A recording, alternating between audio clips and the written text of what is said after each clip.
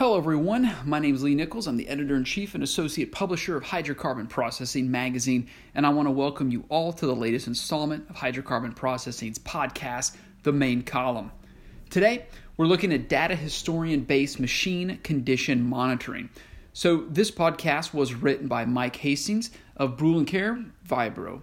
Now, before we get started, I would like to invite all of you to register for Hydrocarbon Processing's virtual global event, IRPC Process Technologies. To find out more information about IRPC Process Technologies, please visit www.irpc-process.com. You can find out more information about the agenda and the processing technologies that we will be focusing on during the event. So please definitely check that out. So with that, let's get on to the podcast, Data Historian-Based Machine Condition Monitoring. So machine condition monitoring has been playing an increasingly important role in industrial asset healthcare for many years. More machines are being monitored, not just the critical ones, and more comprehensive and in-depth monitoring techniques are employed. Although vibration analysis theory, the primary basis of condition monitoring, has not changed much in the last 50 years, monitoring techniques have evolved considerably. Now, this is partly due to experience, monitoring system technology, and data science. Industrial Internet of Things, or IIoT, technologies and strategies have been changing the information landscape drastically in many industries, but it has also affected machine condition monitoring.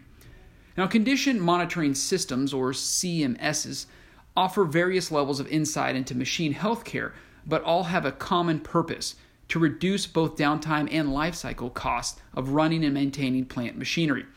This is done by detecting and diagnosing machine potential failure modes at an early enough stage of development, so focused maintenance can be cost-effectively scheduled ahead of time without interrupting the machine's production capacity. The condition monitoring system does not perform process control or other enterprise functions, so it is more or less a standalone system consisting of its own sensors, signal condition unit, CM server, and database. Many of the systems are still based on proprietary servers with restricted license access, so in many cases, the user becomes completely dependent on the condition monitoring system provider and their expertise. If the condition monitoring system specialists are unavailable for an urgent machine diagnostic issue, the option of using a remote third-party analyst can be challenging simply due to restricted condition monitoring system access. Even if the condition monitoring system data was available for third-party analysis, measurement configuration information regarding signal filtering and processing would be most likely unknown, thus complicating the task of doing a reliable diagnosis. Now, the disadvantages of a proprietary condition monitoring system are not just limited to restricted data access for analyzing a specific machine fault. It also makes it difficult to get an overview of the general machine healthcare awareness of a specific monitored machine or fleet of machines, especially if some of the data is monitored by other systems. Correlating process data and monitoring data from other condition monitoring systems to vibration measurements is an important means for improving the reliability of fault detection and diagnostics for all operating conditions. Although many condition monitoring systems can import process data, this is often done at the discretion of the condition monitoring system supplier at the time of installation and cannot always be easily changed when new process information is available. Lastly, there is the question of security and economy of scale of installing, running, and maintaining a proprietary system installation within the IT infrastructure. As the user interface is different from one system to the next, condition monitoring systems training must also be individualized. With all the advancements of condition monitoring systems technology, is there a solution to resolve these issues? Data historian enhances plant and machine healthcare. Distributed control systems, supervisory control and data acquisition, and programmable logic controllers are used by industry to control production to a high level of reliability, safety, and efficiency. These systems represent the pinnacle of information and control technology. Regarding data storage, historically speaking, a distributed control system typically stored data for only a week or so, which was considered to be more than sufficient for a control perspective, but insufficient from a maintenance point of view. The data historian concept consequently emerged to fill this gap. With advanced data processing and storage capability, the data historian extended distributed control systems and programmable logic controllers capability by offering much more insight into production reliability, quality, and performance for the entire plant, as well as for the individual machines. Moreover, the historian provided tools that can work extensively with the data. These tools are continuously being developed, but presently include functionality for historical and current machine performance visualization, navigation for finding data, event handling of anomalies, notification of events, reporting, and even calculated measurements for specialized monitoring and Boolean logic for generating alarms. For all practical purposes, the data historian seemed like the perfect solution match for integrating a condition monitoring system. Both systems depend on big data and use much of the same information processing tools. The integration, however, has been slow. But why? Machine condition monitoring and the data historian. So in the beginning, the data historian data was limited to the distributed control system and programmable logic controller plant-wide process control data, whereas the condition monitoring system's standalone systems were focused on machine vibration data. This was initially a technology-based decision since raw vibration data and spectral data required a data sampling rate and resolution that far exceeded that required for process data. An even greater obstacle for the migration of condition monitoring system data into the historian was the question of how to manage vibration diagnostic expertise. Much of the work in a data historian is simply to detect and trend measurement amplitude changes to identify process changes or developing machine faults.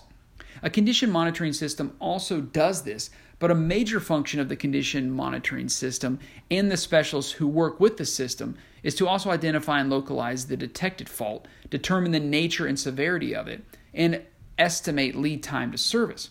This is fault diagnostics, a specialist area for vibration analysts, where most who work in the data historian space are traditionally not trained in. Although many vibration measurements, such as the bandpass for running speed and the second and third harmonics, can't easily be stored, detected, and trended in the historian. Expertise is needed to evaluate the relationship of this data to perform proper diagnostics. A condition monitoring system specialist is needed to look at and diagnose the data stored in the historian. Moreover, the condition monitoring system specialist utilizes diagnostic tools in the system that are not normally available in a historian. Therefore, even if many vibration scalar measurements can be stored, detected, and trended in the historian, most of the diagnostic work is actually done in the condition monitoring system itself. Therefore, many have questioned the actual benefit of storing the vibration scalar values in the historian rather than in the condition monitoring system server.